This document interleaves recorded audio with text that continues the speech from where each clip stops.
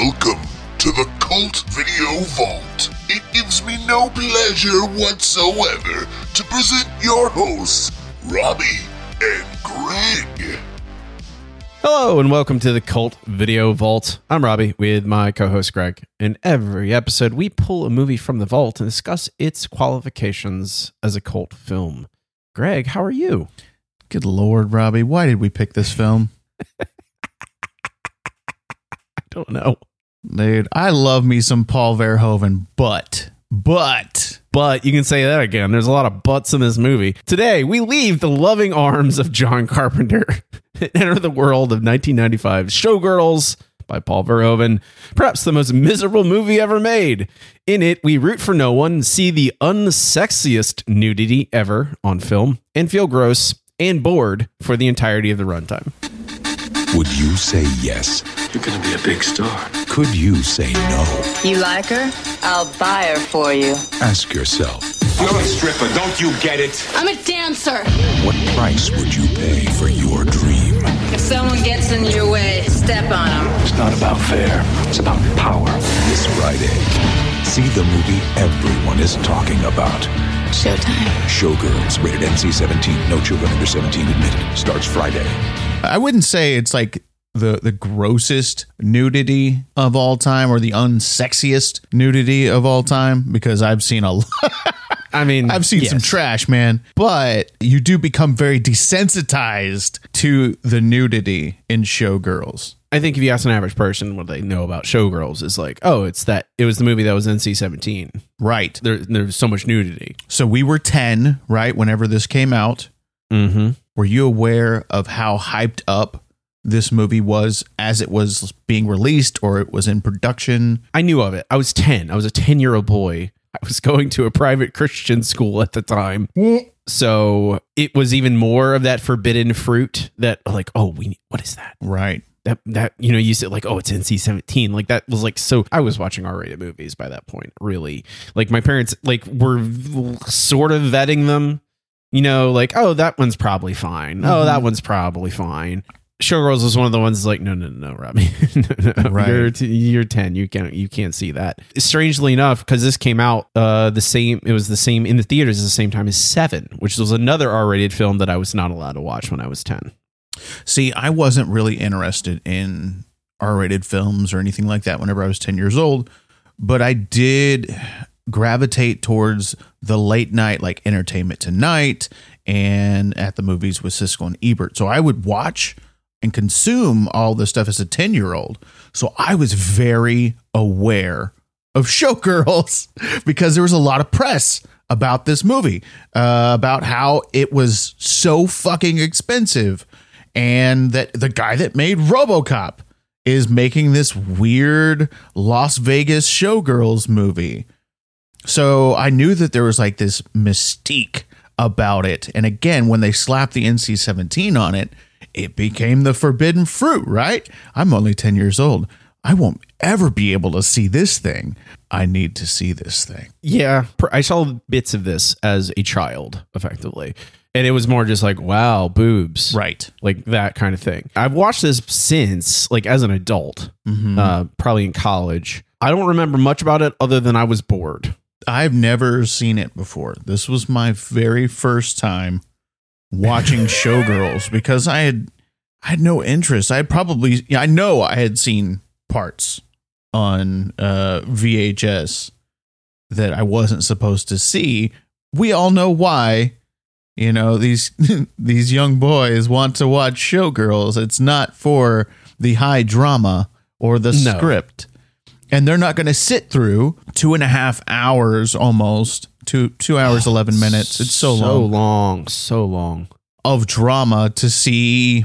I mean, there is a lot of nudity in this, but you got to go through a lot of shit to get to it sometimes. And then whenever you do see it, it is unflattering. We're in a different world now. Nudity and sex in general are so easy to find. Dude, whenever you can just like go to Google and type in boobs and it's in your hand, that blows my little like 10-year-old mind, because it was so hard to go find a nudie magazine or a porno tape it wasn't so easily accessible. Honestly, like the biggest difference in like consuming this is that the world has changed so much, and porn and nudity is so easy to find online in moments with your phone on a computer that this just feels like it feels kind of sad. Mhm. That's what I felt after like watching this film. I just felt miserable and sad,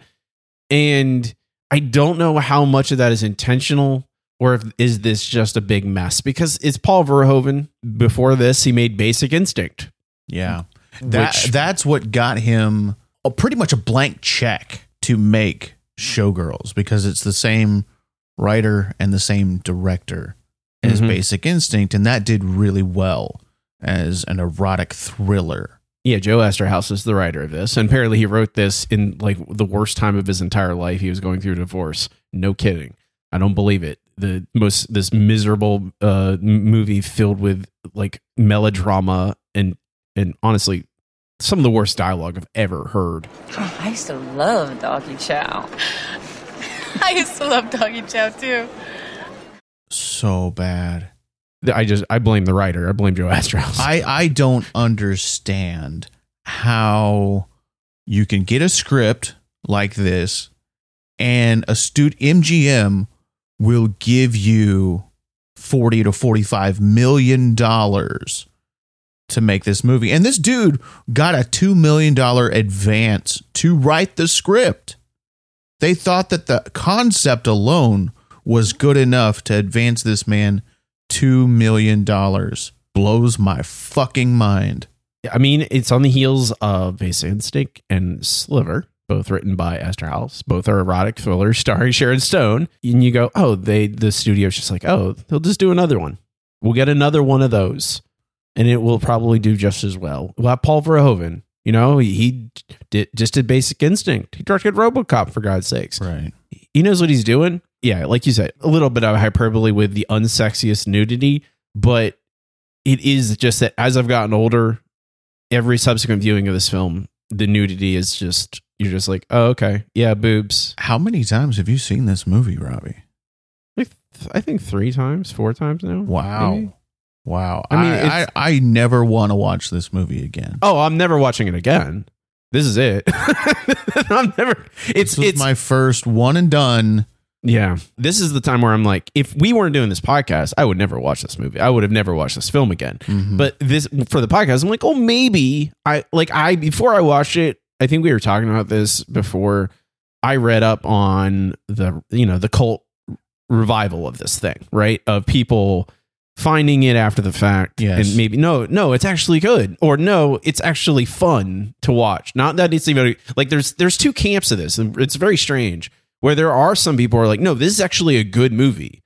This is incredible satire. This is just Paul Verhoeven doing what he does. It just makes the film unwatchable, but it's still really good satire. And I'm like, okay, I don't know how those things work together, but sure. This film brought me no joy. So whenever I finished the movie, I thought to myself, there were pieces of it that could have easily fit in an A24 film today. Yes, I agree. That this style of drama would still get made under a label like A24. I don't think it would ever get that type of budget. I understand that most of that money went to production when they actually put the shows together. Yeah, I mean, you can see the money. Like, that looks everything looks so expensive. And it's shot so clean.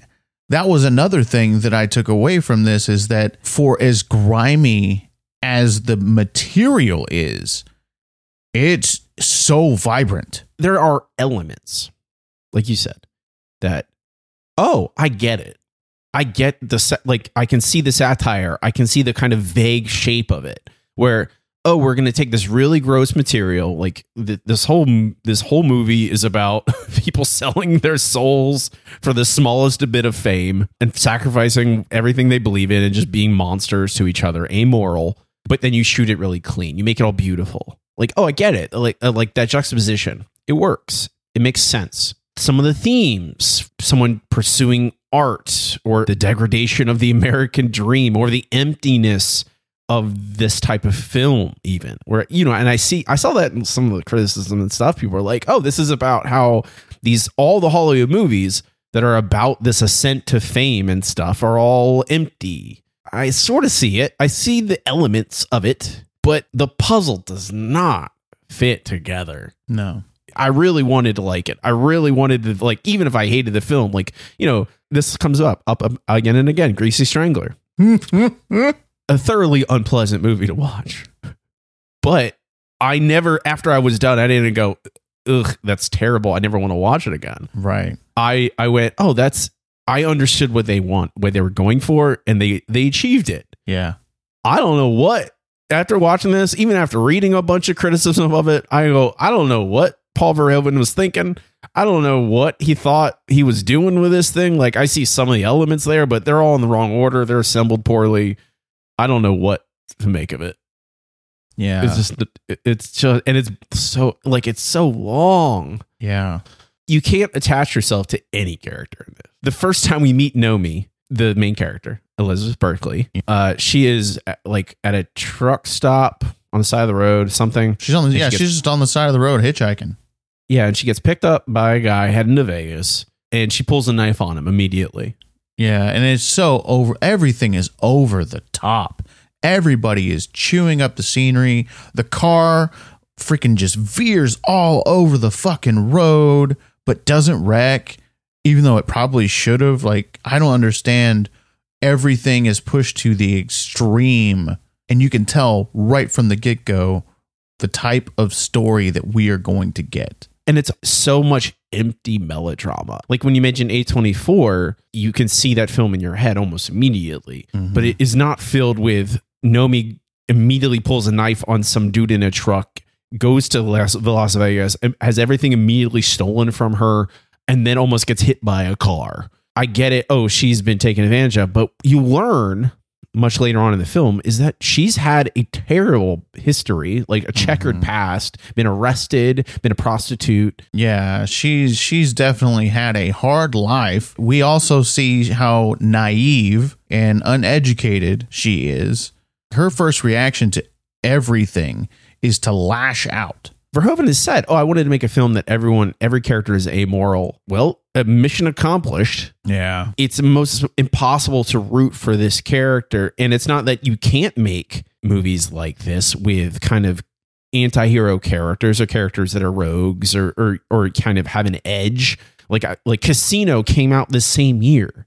It's also a Vegas movie. Mm-hmm. Like, you think about like those kind of movies, which are like, you know, more mafia centered, the Scorsese movies, but they are still following kind of like kind of a scumbag as they ascend through this life. And it's not too different from this. Nomi's not a good person. The problem is she doesn't start off as a good person. I think the film does it. Like, it frames like her descent into being a bad person to get ahead. Like, shit, you know, they make such a big deal about her pushing Cristal down the stairs so that she can take her part late in the film. But I just went, yeah, of course that's what you do in this world. Yeah. And she's forgiven by the end. Yeah. Crystal forgives her. She's straight up just like, yeah, man, how do you think I got mine? 10 minutes later, she says it. It's like, or maybe 15, 20. It could be 3 hours later. I can't even keep track. Yeah, the time in this movie does not exist. You are just left confused by, is there supposed to be an arc where we see her start off as an innocent character and turn into this kind of monstrous version of herself? No, she's a monster to start with. She's always a monster. I think if there's any type of arc, is that she stands up for her friend. And that's it. She gambled, won, and left. Okay, I guess that's the story. Because at the beginning, we see her gamble, win, and then lose it all. And then that's when the story starts. So with this, we're going to say she gambled, she won, she made it, she was the big star. All right, now she's out. I know that people love this film. Let's talk about its cult status for a little bit. Right. So people have rediscovered this film and are seeing these nuances that, I guess, if you want to dig deep into anything, you can find something, right? I think that this film has gotten a cult status now, mainly because it was so hated and was one of those films that everybody knew about, but nobody seemed to like. So now it's been sitting on the island of misfit toys for 30 years. And now people are like, no, it's good.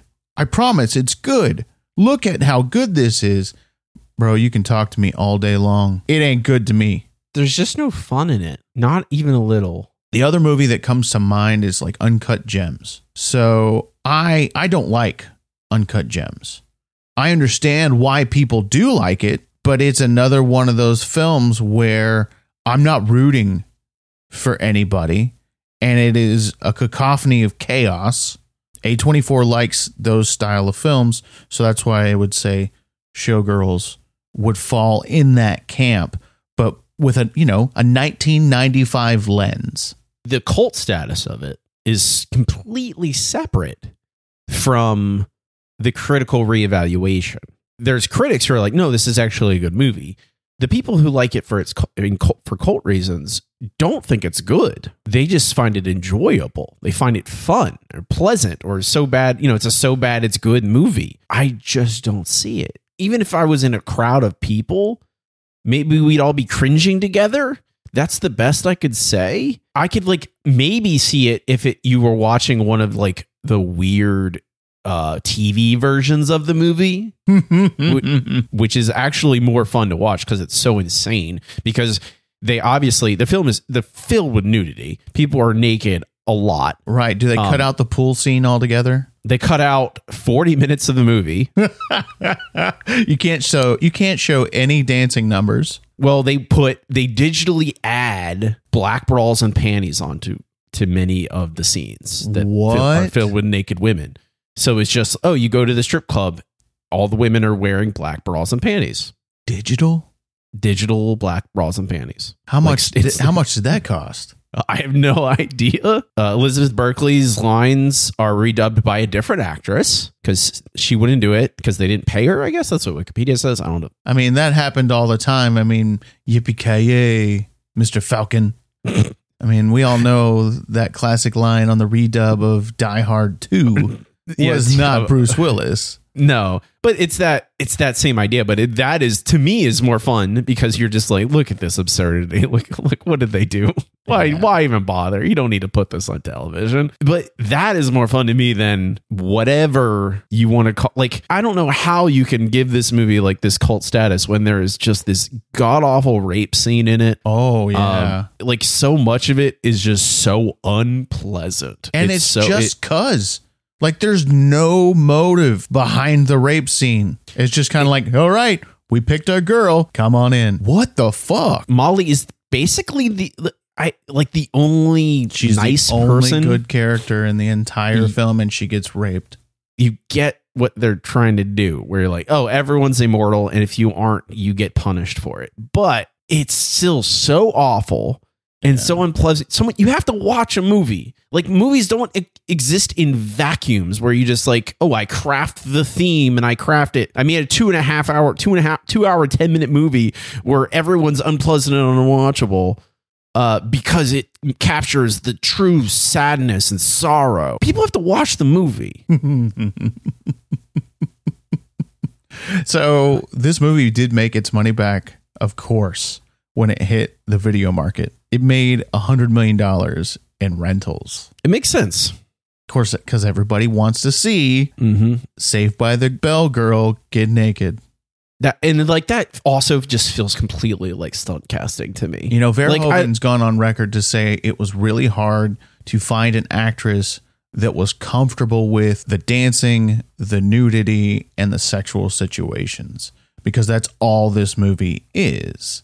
Yeah. And that no other actress wanted and was willing to do all three except for Elizabeth Berkley. I don't know. Maybe that's true, because I don't see a lot of other actresses willing to do what she did. And it's not like you couldn't find someone out there, maybe not a famous actress or even an actress that's been in anything. And that's but the thing, is that someone. She was I wouldn't say a name, but she was a familiar face to a lot of people who had seen her on Saved by the Bell for years. Right. And that's why I say it feels sort of like stunt casting. And I also say it feels like stunt casting because of how Starship Troopers, which came out after this, has also a cast where you feel like a large part of that cast are there because they're not good actors, or they're not, or like it because they feel kind of naive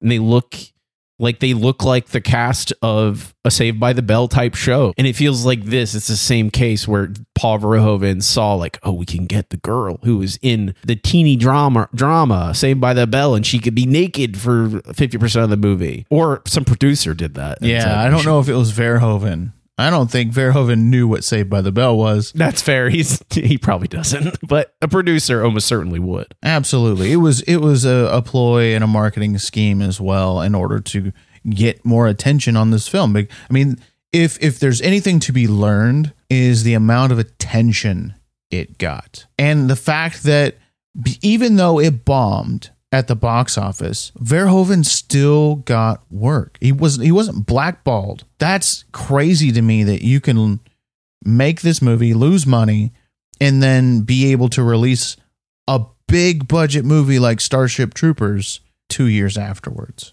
I think it's very much like, oh, well, that's one bad one. Yeah, he still made RoboCop. He still made Total Recall. Basic Instinct. I think going back to Starship Troopers is like, oh, well, he tried to go down the erotic thriller route or the erotic drama route. Let's pull him back to sci-fi. Let's get him back to what he's good at. We know he's good with this satirical science fiction. Again, I love Starship Troopers. Dude, Starship Troopers is fucking amazing. But this is the thing where I'm like, no, when you said it, I'm never going to watch this again. No, I'm never going to watch this again. Ever. No. You cannot talk me into it. If people were like, we're going to have a bad movie now, we're going to watch Showgirls. I'm like, can I talk you out of it? Can we watch anything else? Yeah, I've got a list a mile long of other films that we can watch on a bad movie night besides Showgirls. I do have a question about like, why is like the obsession with Vegas in the mid 90s? Like there were so many movies in Vegas, big Casino, Showgirls, Leaving Las Vegas, Mars Attacks, Swingers, 97 we get Con Air and Fear and Loathing. Yeah, there's a lot of Vegas films in the 90s. I guess it's very strange to me. Like I don't know why. Had to be some mob money producing. Hey man, we need more Vegas films so we can get travel up. It might be that. Have you ever seen, I was looking at Vegas movies, Very Bad Things. We've talked about this a little bit. I don't remember. Not seen it. It's where the hooker dies at the bachelor party, right? Right. It's like, it is the bachelor party gone bad movie. Yeah. I have not seen it. Another one of those films that I was aware of because of Entertainment Tonight and Siskel and Ebert. But I never got around to watching it. I was just thinking of movies that are like kind of similar in like, or like tangential to this. And you mentioned like Uncut Gems. Like I was thinking of like, oh, what's a movie about dancing and like the drama? And I'm like, well, that's Black Swan, right? Or you like, or movies about Vegas and the darkness in it. And you're like, well, that's because like Casino came out the same year. But then there's also Very Bad Things, which is set in Vegas and it's about a bachelor party that goes bad and about darkness of humanity and all that stuff. It's a black comedy as well. Like, I'm just like, and all those work better, even Very Bad Things, which is a very flawed movie. But I'm curious to see how that would be on a rewatch. Maybe we'll do it eventually. Showgirls is a cult movie, that's for sure. I am not in the cult. No, I think we both pass on Showgirls. Thrust it! Come on, thrust it! Bob! Okay. That's enough. Thank you, ladies.